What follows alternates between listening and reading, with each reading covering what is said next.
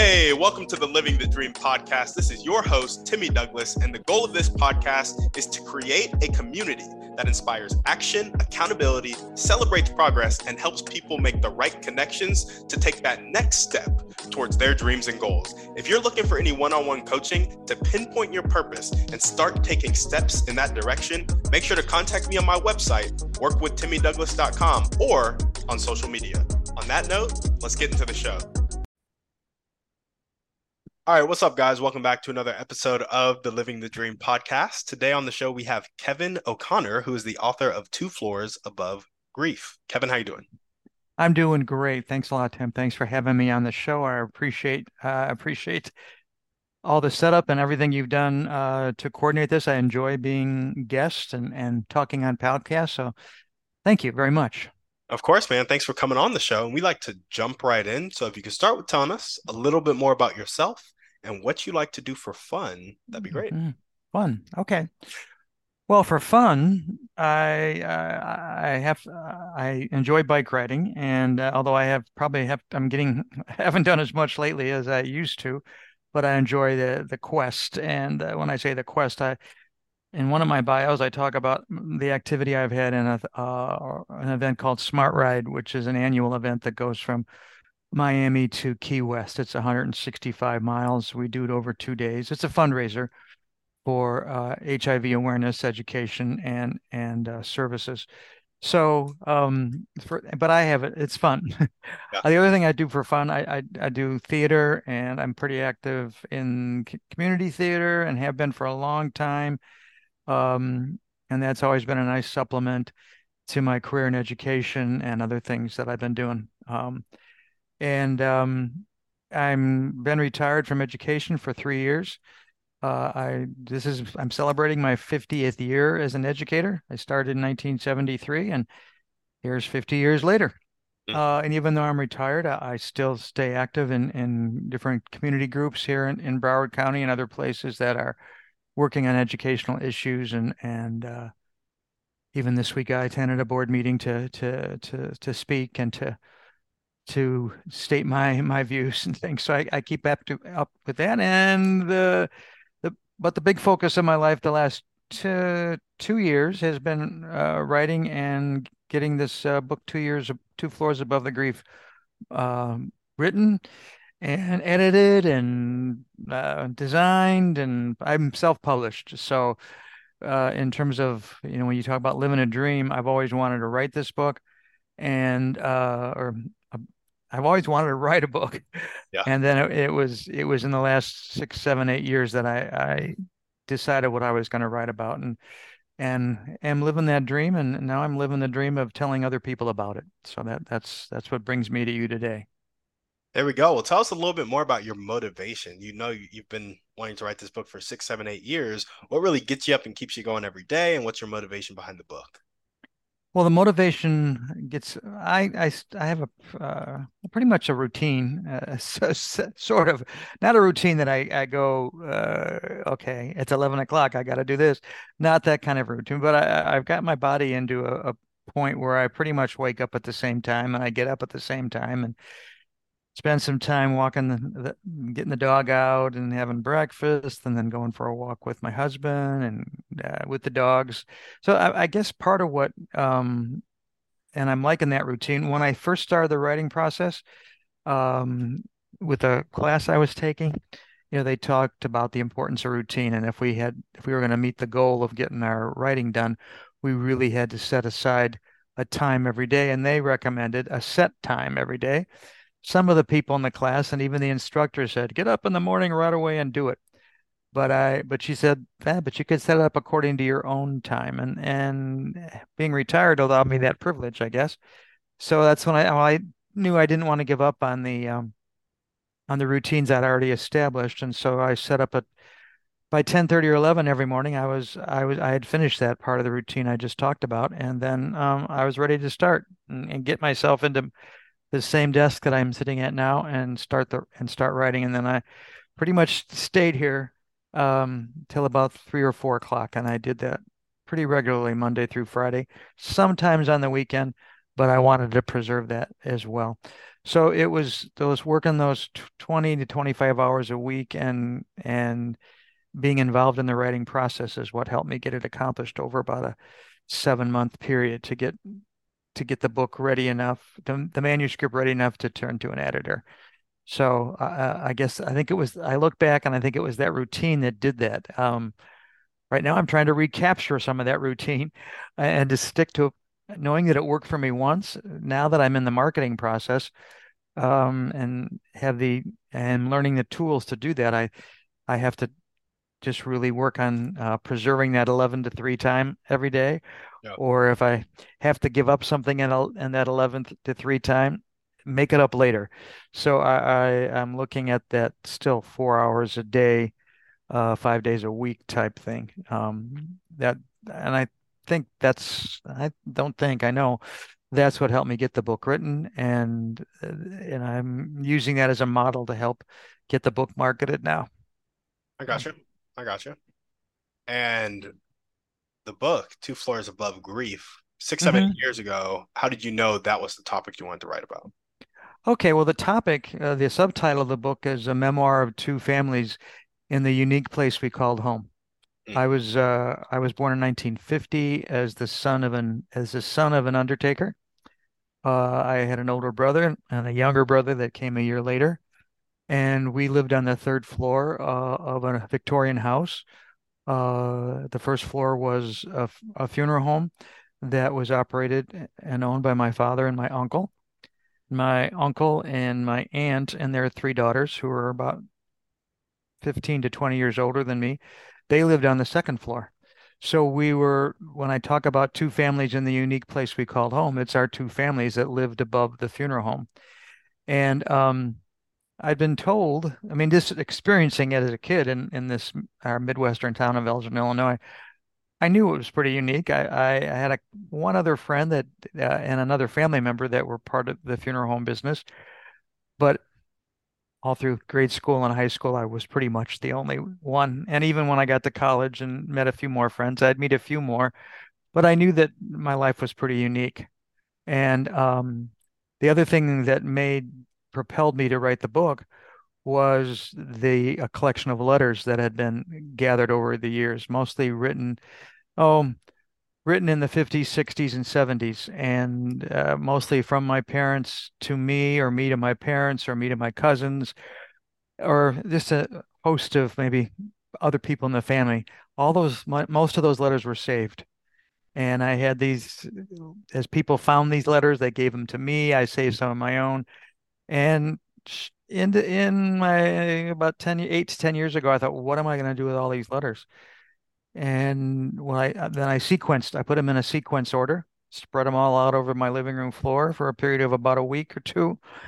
And then once I got them into sequence, I put them into plastic sleeves and that were put them in 4-inch binders. And then I had these letters, many of which I've read periodically because every time I moved a box, oh, I'd pull one out and read it. But now they were in an order, sequential anyway. And then as I read through them, I thought, hey, there are some stories here. And a lot of times when people write memoirs, I learned they do it in sequential order. And I thought, but this book, and thank goodness I had the training I had at the classes I took that said there were certainly options in memoir writing. And so I decided to base this book more on themes and the characters and the letters, 700 pages of letters, um, were able to help me. I knew the characters, I lived with them, but it was their authentic voice from the letters that they had written or typed or scratched in their own hand on bits of stationery or however they did them. They did them in a variety of ways. But as I would then when I organized my thoughts and organized how I wanted to approach the book and then started writing, there was a certain authenticity in typing those words from the letters into my word program as I wrote the stories because I knew it was their words telling the story. Um, I certainly have my own commentary in there, but a good portion of the book is the actual words of the people that I tell about, and I think that was another driver. And this research I did with the letters and knowing there were stories that added to the uniqueness of our story, that added into the uniqueness of our family structure of two families living in apartments that were joined. We didn't have separate doors. To get to my apartment, I had to, where I lived, I had to walk through my aunt and uncle's apartment. Mm. So they were like surrogate parents, and we, although we didn't eat meals together very often, we we crossed paths every day, three or four or five, six, 7 times a day. So it was a family of 10 people with assorted cousins, aunts, uncles, in-laws in and out, so it was quite an arrangement. And then to add the atmosphere of the funeral home on the first floor, that's where the title comes from, two floors above grief, because there was certainly grief in the funeral home and with the families that were there. We were above, not that I don't say above that we were more important than the grief or that we were better than the grief, not at all. Above just means our location and how our lives existed as families, along with the families that were experiencing the grief of losing a loved one. I gotcha. So talk to me a little bit about that being 2 floors above a funeral home. Hmm. How did that impact you at all? What did it only impact you on Saturday and Sunday? Like how did that, I don't know. Do they have funerals every day of the week? I feel like they do. I don't know. Usually, I'm not sure. Again, my family. I mean, I was acquainted with the industry more intimately from my birth until 1984 when my family sold it. So, although the building and the funeral home business is still there, it's 92 years in business now. 93 this year, in business with the same name. Um, but how did it impact me? Well, part of it impacted me, I guess, as I realized it as I got older, even as a kid, I didn't really know any different. Yeah. And that was just what life was. But I've talked about this at different book clubs I've been to and other people that have shared similar experiences or work in funeral homes. There's this concept that the family of the funeral home directors, my dad and my uncle, my mom and my aunt they didn't really work directly in the funeral home, but certainly they were involved in our community. Um, we were all ambassadors, and where our town was small enough that we had about 50, 60,000 people in the town, but the town was small enough that when I was out riding my bike or at the swimming pool or doing my paper route or whatever it was I was doing, active in high school, elementary school, college, people knew the last name. And so my uncle and my dad, when you go out, be sure to have a good time and enjoy yourself, make good decisions, but remember that what you do is going to influence the business as well. And because people would react to what our behavior was like. And fortunately, through all those talks I had with my parents and my aunt and uncle, I'd have to say that the behaviors of myself and my two brothers and my three cousins was okay. I don't think we did anything that would disparage the business at all. I like to think that we probably helped the business through the activities we did and the work we did in the funeral home and the respect that we showed for the families that were there. So, when in the title that when I say it's a unique place we called home, certainly I had kids in my class that and in my classes that whose families had a business on their premises, whether it was my friend Mike, whose dad was a printer, or my friend Mary, whose dad was the pediatrician that I went to, or another friend whose dad was a lawyer and had his law office in the back of their house. They're a plumber, TV repairman.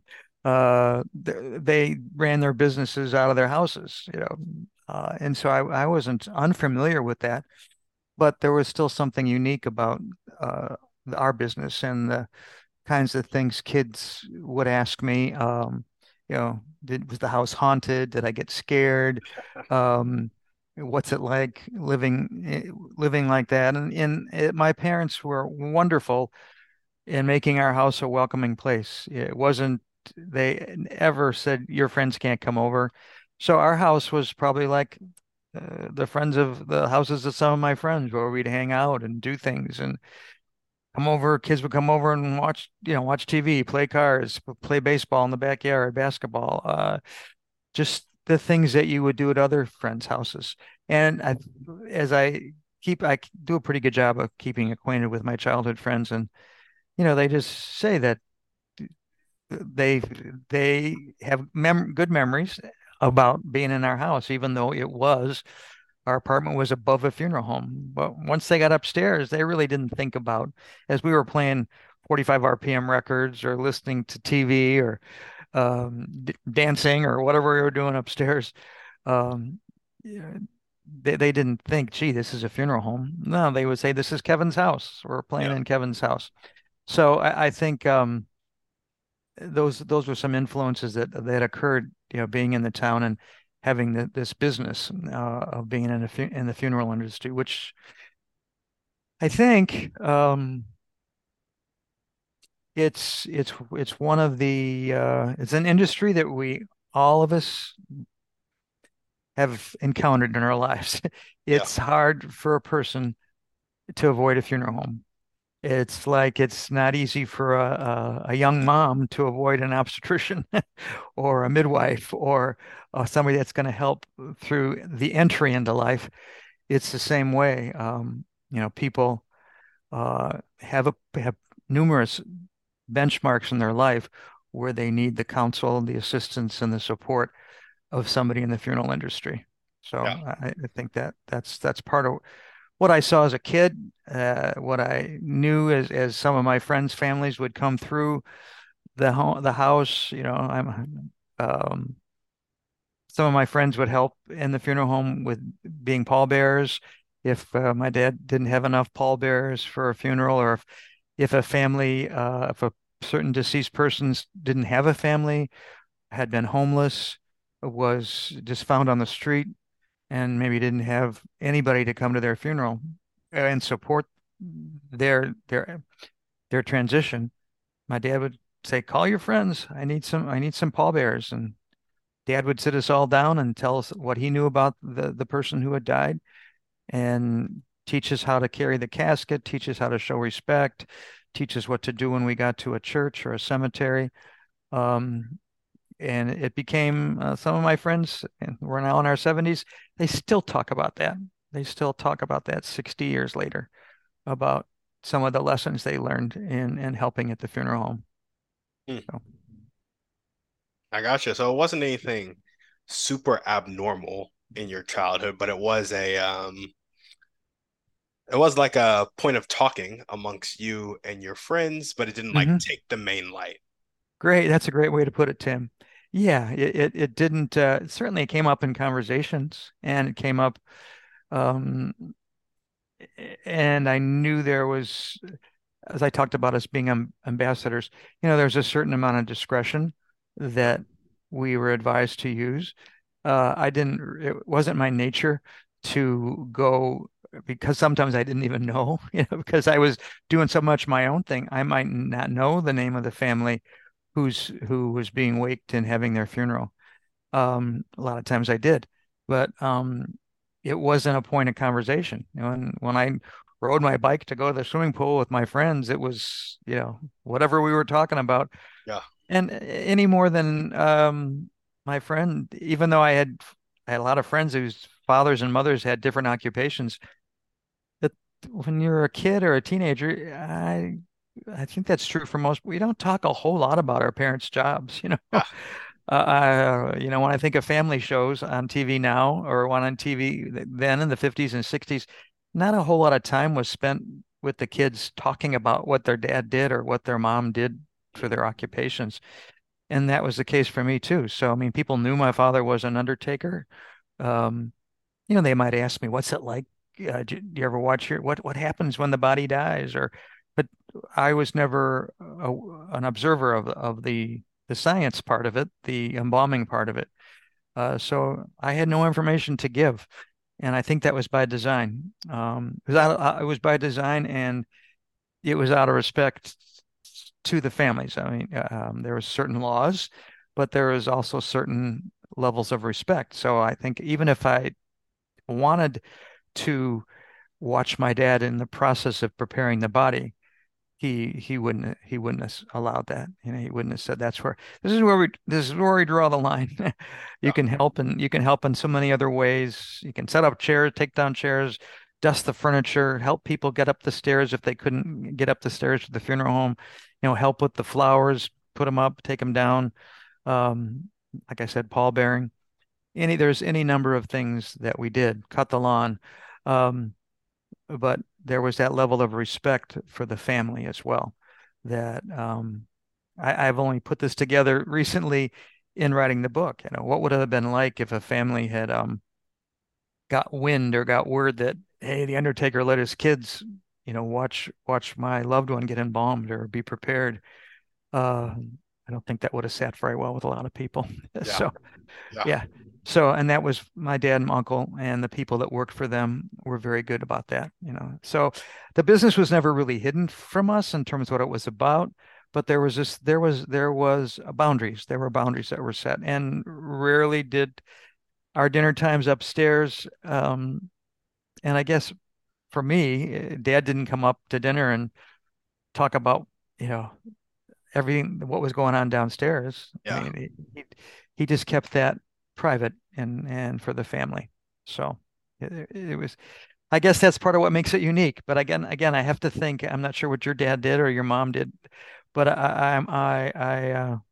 as I talk to other people as I get older, they didn't have a lot of conversations at their dinner tables about what their parents did Yeah. and stuff either. It was you talked about usually I think parents, what I did with my own kids, you talked about what the kids were doing and what was going on in school and that kind of thing and I tried to engage my kids as my parents did me in their next activities and arranging our lives around their activities and what was going on. So it was similar.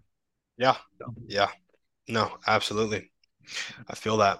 Yeah, Mhm. I barely remember what my parents did, so probably rings Yeah. true.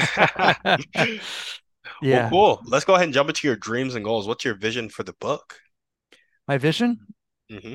Well, my vision is to I think the book has some application.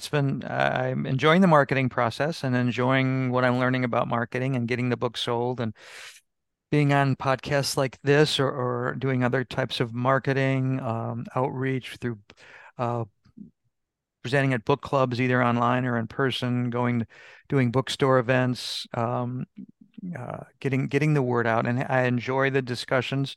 Some of the questions and some of the stories come up there, just like they're here.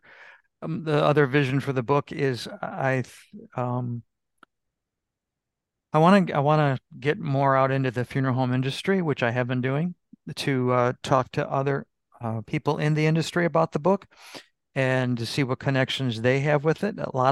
There are a number of undertaking people in the profession that were maybe raised in a similar way to how I was, or are raising their own kids that way. I was talking to a colleague yesterday who works in the funeral industry, and she expanded my vision just recently about this is probably a good book to put in the hands of students that are working to get their certificates in mortuary science or funeral directing or embalming, being part of that industry. And because there's lessons in here, there's lessons in the book about how to start a business, how you grow a business. There's lessons in here about what I mentioned before. How do you raise a family alongside your business? Yeah. Um, how do you practice respect and discretion while at the same time being very active in your community and doing the outreach you need to do to promote your business? Where do you draw the line? So I think based on some recent conversation, my vision has been enriched just in the last 48 hours, thinking I want to do some outreach to the mortuary schools, some of which are 2-year programs, some of which are 4-year programs, just to get to try to create some opportunities to let them know about the book. The other thing about the book, part of the vision is that it's done from a historical perspective, starting in 1930. So how has the funeral home business changed over those years? Um, so that's one vision. The other vision is to play more with this idea of the letter writing and how people communicate and the contrast between letter writing of the 30s, 40s, 50s, 60s, 70s to the way we communicate now with text and email. And what are the likenesses and differences?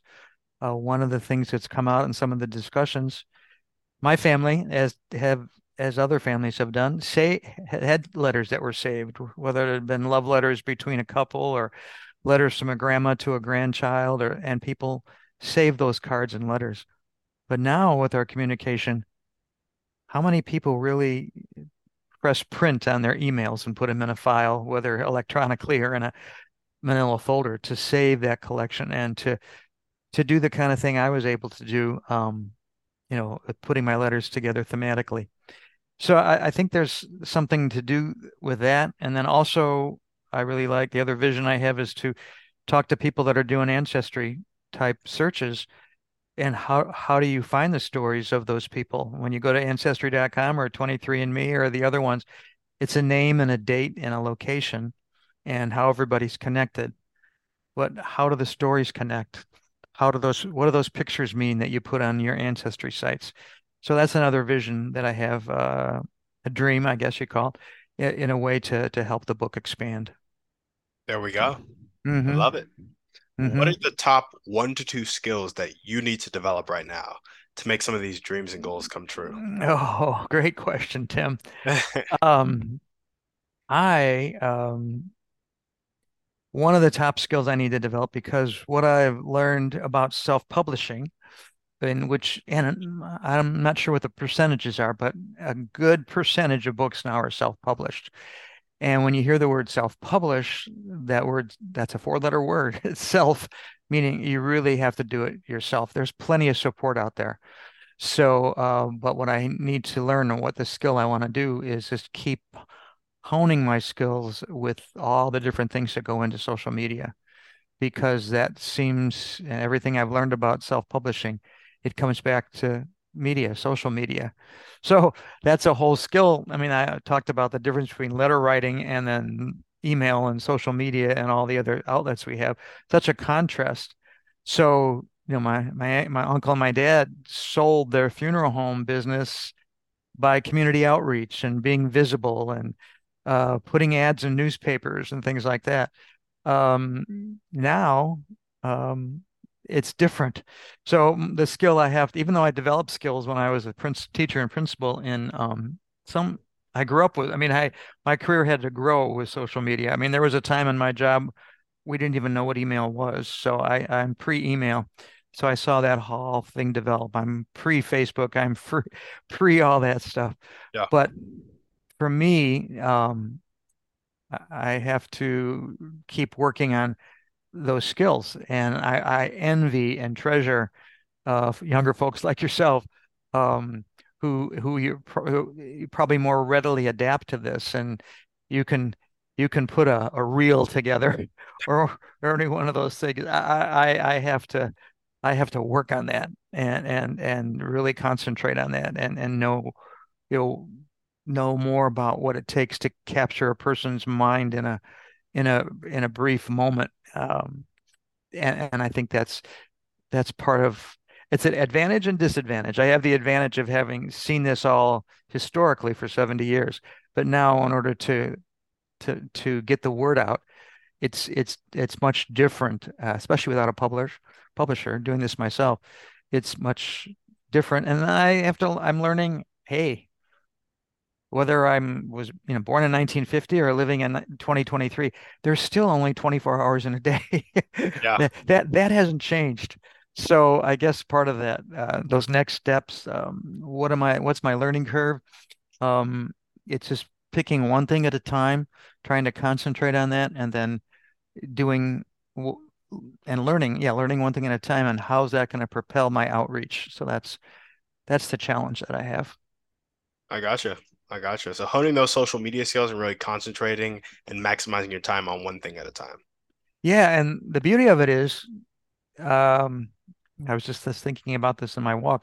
The beauty of it is there's no lack of resources. Yeah. There's no, and I'm sure you know how social media works. Is if I'm looking for a pair of pants and I put a request in for a new pair of jeans, somehow or another, I get inundated with ads Yeah. and You're stuff. I probably don't know gonna how. get some ads about some jeans just by saying it on Yeah, the just podcast. just by now. But the same thing, as soon as in the last 6 to 12 months, when I put something out about, what's the best way to market a book, or how do I use computer design to make my images and things. Sure enough, I get advertisements about here's the best thing ever. Yeah. So I guess what I'm leading up to is it's easy for me to get overwhelmed. So as I make these lists of things I need to do, I have to then say, there's so much to do. And then I let myself think, then I get back to some old things I have to relearn. Where do I start? But there's so many resources out there. It's a sifting process and a reprioritizing all the time and saying, today, what's the most important thing to try to get accomplished today? And then I have like a list in my head about what I want to get done over a week's time. But then I have to change that list every day because the priorities might change. If I'm putting 4 or 5 hours a day aside to do marketing, I still have those other 8, 12, 13, 15 hours where I still want to get some exercise in, or we got a situation at home, got to do the grocery shopping, got to walk the dog, the things that we all do Yeah. for our families. So I guess I think that answers your question, I think. I don't know. Yeah. No, it does for sure. It does for Okay. sure. Okay. All right. Well, awesome. We hope this next question will help you a lot then. What are the All right. highest impact daily actions that are going to tick the needle forward toward your dreams and goals of getting this book out there? I think I wrote you this now. Let's see if I can recall it, but it doesn't matter. I'll speak from right here from the chest. So, just to rephrase your question, is this what are the top things I need to do every day? Is that what you're Yep, saying? that's it. Okay. Top things you need to do every day. Okay. The top things I need to do are just if I haven't made some sort of a handwritten list the night before, just do that in the morning and say, okay, what is it that I want to get done? And I've learned not to make the list too long. Because if I sat and spent time on the list, there might be 20 things on it. And I think, hey, that list is pretty long. If I can just like today, I wrote on my list, where was it? That I want to work on I do a monthly newsletter. So I want to work on getting my newsletter out and and then I want to take a look at some notes from a class I took 2 weeks ago. And so I just wrote those two things down. And actually, here it is into the evening, and I was able to get the newsletter started and I was able to gather the notes I needed. So that's what I put on my list, and I have a sense of accomplishment. Yeah, If I spent 5 more minutes this morning making that list and wrote 20 things, uh, I probably wouldn't have felt like I had anything done. But I guess what I've learned through this process and trying to hmm, remedy the overwhelmingness is not to make my list so inclusive, just to take a look at my day and say, what are two things I'd like to say by the end of the day that I've worked on? Doesn't say yeah, I've finished them. Doesn't say I've finished them, but that I've worked on. And I have to pat myself on the back this evening to say I did that. So what I'll do tonight is to say, okay, what's going to happen tomorrow? Tomorrow's Friday. What two or three things do I want to get done tomorrow? And do what I can to get those done. So and then I put other things mentally on the list, like I want to make sure I walk an hour a day or do something an hour a day, and I've been doing that. So I don't even put that on the list anymore because I want to make that just part of who I am and what I need to do. So I do that. So that's what's working for me right now, Tim, and it's been working for me for a little while now. and I think I'm just going to keep at that. And it helps me to feel less overwhelmed and feel more accomplished, and just feel like, okay, I am getting to a spot. And one more thing, I have to give myself credit and recognition and affirmation for getting the book done and whatever other tasks I'm doing. Just I go to a counselor, and even after the hour we talk, she'll say, "Put your hand on your heart," and she'll say, "What do you acknowledge about the hour we just spent together?" And that's been pretty powerful for me, just to take that time and a minute, just to give myself, uh, I guess, self credit, or give myself some recognition. So, and that helps me propel myself to the next task, or helps me to say, "Hey, I can do this." Yeah. It's just I have to make sure my steps are not necessarily sequenced, but just make sure they're small enough that I have a sense of accomplishment. So that's that's where I'm at with that answer to that question. 100%. There we go. I like it. Okay. Okay. Thanks. Hmm. What character trait do you most need to develop right now to make your dream life come true? Uh, um, the character trait probably, um, well, the first word that came to mind, is patience. Yeah. Uh, is just, and I guess that goes with the affirmation and the acknowledgement, is just to be patient. Um, I didn't get to this point in my life by everything happening at once. Yeah, I've had, 50 years in education and other careers here, and well, my major career is education. But within the jobs I had in education, I I probably did some of the same things that you and I are talking about right now. I did what was laid out for me for each day. I tried to get balance in my life, and just go up and go to the next day. So I guess the character trait, still not guess, it is this patience part, and everything is it's going to have it. The things I want to happen will happen. I I can't really rush them because I only have the same amount of time as everybody else has. So, but I know I've been able to accomplish things in my life, or I wouldn't be sitting here having this conversation with you. I just have to keep telling myself patience, acknowledge what's worked for me in the years past. Keep keep doing that. Just keep doing it, and make alterations and make adjustments. But just let myself know, hey, just take time. It's going to take time. So Yeah. that's an approach that is working for me. And I want to get things done. And when I look at my sales charts and think, oh, I wished I was selling more books by this point. But I thought, well, on the other hand, if you hadn't done what you've done already, you wouldn't have sold the ones that are there. Yeah. So just keep doing what you're doing. And I know there's a multiplier effect in sales and this kind of thing. So the more people that have the book in their hand, the more people I get a chance to talk to, the more people that it's exponential.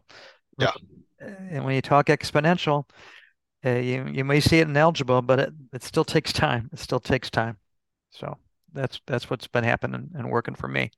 So Love it. okay, Patience, patience, patience. yeah. What if there were one or two people you can meet right now? It could be a specific person or a type of person, and they'd really help you take that next step towards your dreams and goals. Who would they be, and how would they help you? Okay. Living or dead, I presume.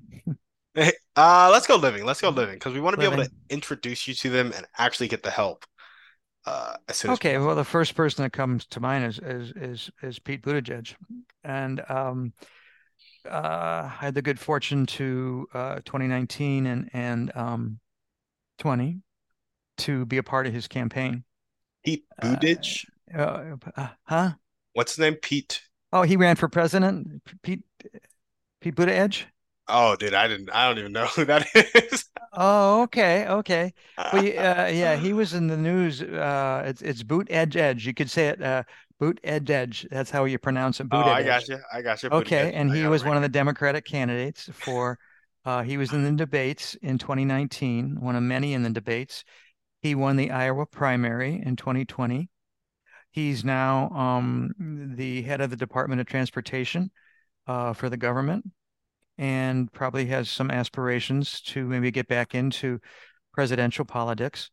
But I've read his books. I did have a chance to meet him and shake his hand and do things as we worked on the political campaign. But that would be one person that I would like to spend time with. And his husband, Chasten. They have done such enormous things for their political life, plus what they're doing now in Washington and with their family. They have two children now. And so I think they have a lot to teach a lot of people. So that's definitely a person. Pete would be one person that I want to spend some more time with, for sure, for sure. There Hmm. we go. There we go. Hmm. And we want to leave it at Pete, or do you want to add somebody? Add somebody else. You Oh don't have to. You boy. don't have to. We can move on.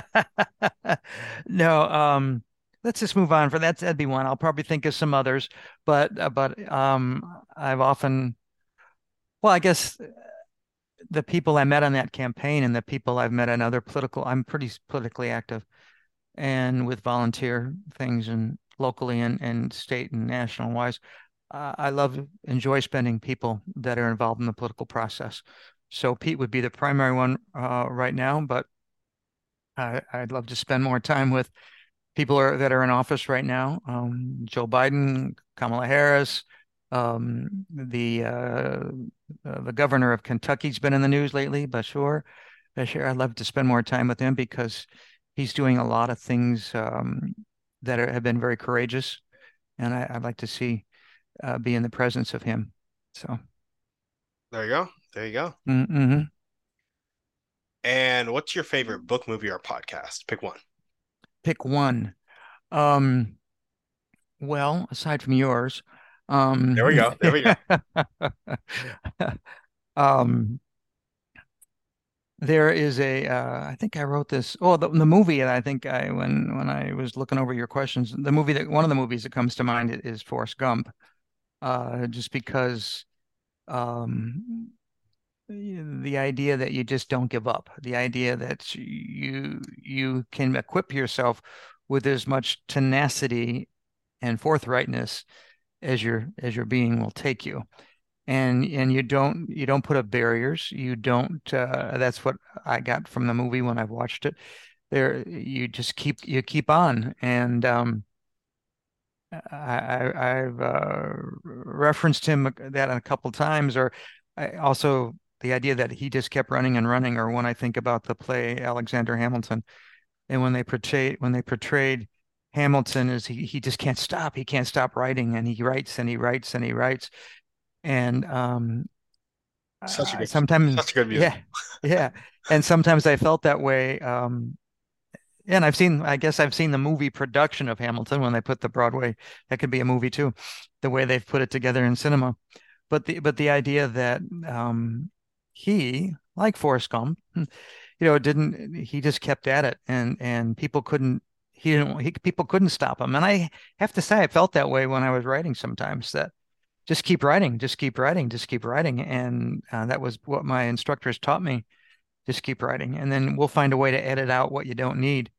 And I think that's similar to what Gump did in the movie with whatever project he was doing, or with what Hamilton did in his life, in his young life. He wasn't, he didn't live very long, but what he did in his life as well.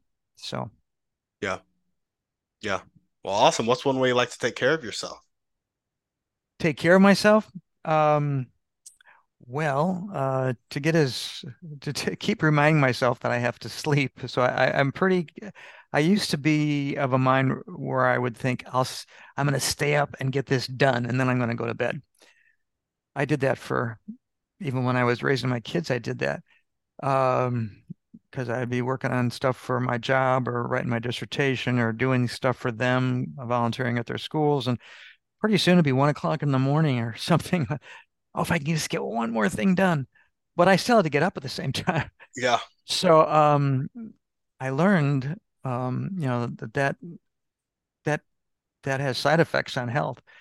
And a lot of what I've been acquainting myself more is the idea we talked about at the beginning, is the whole concept of routine and the importance of taking care of yourself. And through the meditation I do, and through also the writing instructor I had, who she said you wanted to that she wanted us to be disciplined in our writing, but don't jeopardize our health. Yeah. Um, get do the sleep. Make sure you unwind. Make sure you unplug. And I'm better at it than others, Yeah. but just to make sure that I unplug and make sure that I start to evolve into a place where I can rest, and then I'll get a sound sleep. But I know if I stay on a screen, or if I'll put it that way, if I stay on a screen, whether it's computer or a phone, and do that for a long time, um, then that jeopardizes me. The one screen I do can get on at night is a Kindle, because reading will put me in a state of sleep. So the Kindle is one screen that I allow myself when I'm trying to unwind and get the 7, 8, sometimes 9 hours of sleep a night that I know my body needs. So Yeah. that's what I do. That's what I do. I gotcha. Well, Kevin, what is one action step you can take right now or continue to take if you're already doing it to kind of meet and work with Pete? I can Mm. in a more profound way than you already have. Um, well, just do what I am doing. I mean, he's busy. I just keep up right now. For now, I keep up with the work that he's doing. I keep aware of what he's doing. I don't have a correspondence with him or anything like that. Uh, but I want to certainly be aware and keep aware of what his aspirations are, and be ready to help if I can, and when he's ready. Um, and keep what you're talking about here too is telling me, hey, Kev, just you got to write that email, you got to write that letter. If you want to, I got to remind him, not remind him, just let him know that the interest that he helped me um, instill in 2018, 2019, 2020, that interest is still there. And even though I'm off writing a book and doing a book tour and talking to you, and he's off raising his family and working with his husband and doing his governmental work, I'm still there, there ready to work and do that kind of those things for him. I want what's better for our country. I want what's better for my state of Florida. And that's very challenging. Um, but I have to just keep telling myself to keep be patient, Yeah, but also keep advocating, keep helping where I can, keep using my writing skills in ways other than writing a book. If it's writing letters to a school board member, or writing letters to or getting on the phone and being in a meeting with a local rep or a local organization, just to do that.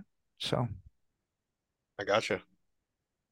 I gotcha. All right, we're gonna jump into our final series of the show. okay. These can get a bit more personal, so if you don't want to answer them, just say I pass, and I'll be like, okay, cool.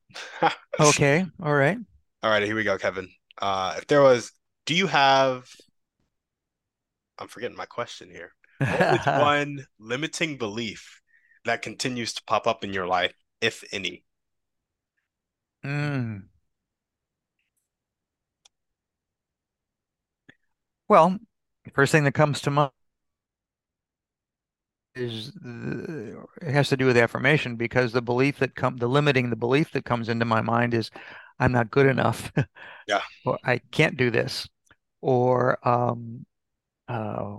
I guess that would be summarized. Like I'm not good enough at this skill, or I'm not good enough in speaking, or I'm not whatever it happens to be. So that's the limiting belief that probably from the time I can remember having that statement pop into my head when I was in elementary school. So I even talk about it in the book a little bit. Um, so I think that's something that's it's still a part of me. It's it, it hasn't gone away. It won't go away. But I think what it does do, it also comes as a favor, because I think it's a thought that comes in. I usually just say, hello, how are you? Hello, thought. How you doing? what am I going to do about this feeling? I I've had a fair amount of success in my life, so I know I have conquered this before. I just have to tell myself, you can do this. You can learn that new computer skill. You can learn that new technique in social media. You can, help that next political candidate um, get what they're looking for. So, but that's the thought that comes in, that the limiting thought. But then I've learned sometimes it's advantageous to be a senior for me, senior citizen, Yeah. because I know I can look back and say, hey, you've I don't want to say I'm the word that came to mind, you've beat this before. I'm going to say you've accommodated this before. You've worked through this before. You've met this challenge. And so you can meet it again. So, There we go. but I think that limiting belief is still intended as a gift to me. It's still it's a way it's an undercurrent that keeps coming up to say, hey buddy, you can do this. Don't let this question be pervasive in your mind. Yeah. So, That's a great mhm. perspective on it. It actually took out the rest of the questions I had on limiting beliefs. So that's good. Um, so I guess we can jump to our last question. Okay. What is your favorite belief about yourself? Uh, the first thing that came to mind, Tim, was the favorite belief is I can do this. I Yeah. guess it's just the opposite. Yeah. But that's what first popped into my head. And when I'm thinking of, and when I say I can do this, a thing that popped into my mind was some theater classes I'm taking. I've taken them not recently, but often in the last 6 years. And when somebody suggests to me a certain song to sing, or a scene to portray, or a role to play in a play, you know, um, whether I audition for it or somebody approaches me to say, "Can you do this?" Yeah, I can do it. So and I might still have that inkling of that little voice that says, the limiting voice that comes in, but I I guess one of the things that keeps me going is I can do this. Hey, you can do this. Just don't dwell on the negative part. I'm pretty much a cup. I'm more than half full. You know the adage about a cup half Yeah. full or Yeah. a Yeah. cup. So I like to think my cup is more than half full, and I just keep telling myself when either I present myself with a challenge, or somebody presents me with a challenge, or somebody asks me for something, I like to say, I can do this. I can do this. So There we go. that's part of what propels me. Well, awesome. Kevin, that's all we got for you, man. Thanks for coming on the Okay, show. well, thanks. I look forward to getting more acquainted with your podcast. I must admit, I've only listened to one or two, two of them, I think, but just through your outreach and stuff, I know more about you, and have enjoyed my time with you. I hope your listeners can get acquainted with my book. They can go to my website, KevinO'ConnorAuthor.com, and that tells them a little bit more about me and the book and two floors above grief. There's no the there. Two floors above grief. It's available at Amazon and all bookstores. The bookstores. It's not on a shelf in bookstores, but I haven't been to a bookstore yet that won't order it for somebody, whether it's a chain bookstore or an independent bookstore. So that's availability of the book. Yeah, absolutely. There we go. Well, if you guys are listening to this, you loved what Kevin had to say, you loved the idea of his memoir, or know somebody in the industry of funeral services that may like the book, go ahead and recommend it to them. Go pick up a copy for yourself. Make sure to review him as well. That always helps authors out. And Thank you. Thank you. yeah, Yeah, review them. yes, review those Yeah. books. Helps podcasters out too, if you're curious. Yes, I know it does. I'll do that for you too. Okay. Awesome. Well, thank you guys for watching. We will see you on the next one. All the ways to check Kevin out will be down in the show notes. And on that note, we're out. Guys, thanks for listening. Make sure to reach out to our guests and help them accomplish their dreams and goals if you resonated with them. If you're looking for any intentional masterminds or one-on-one coaching to accomplish your dreams and goals, make sure to check out the website, workwithtimmydouglas.com, and contact me either there or on social media. That's all I got. Have a blessed day.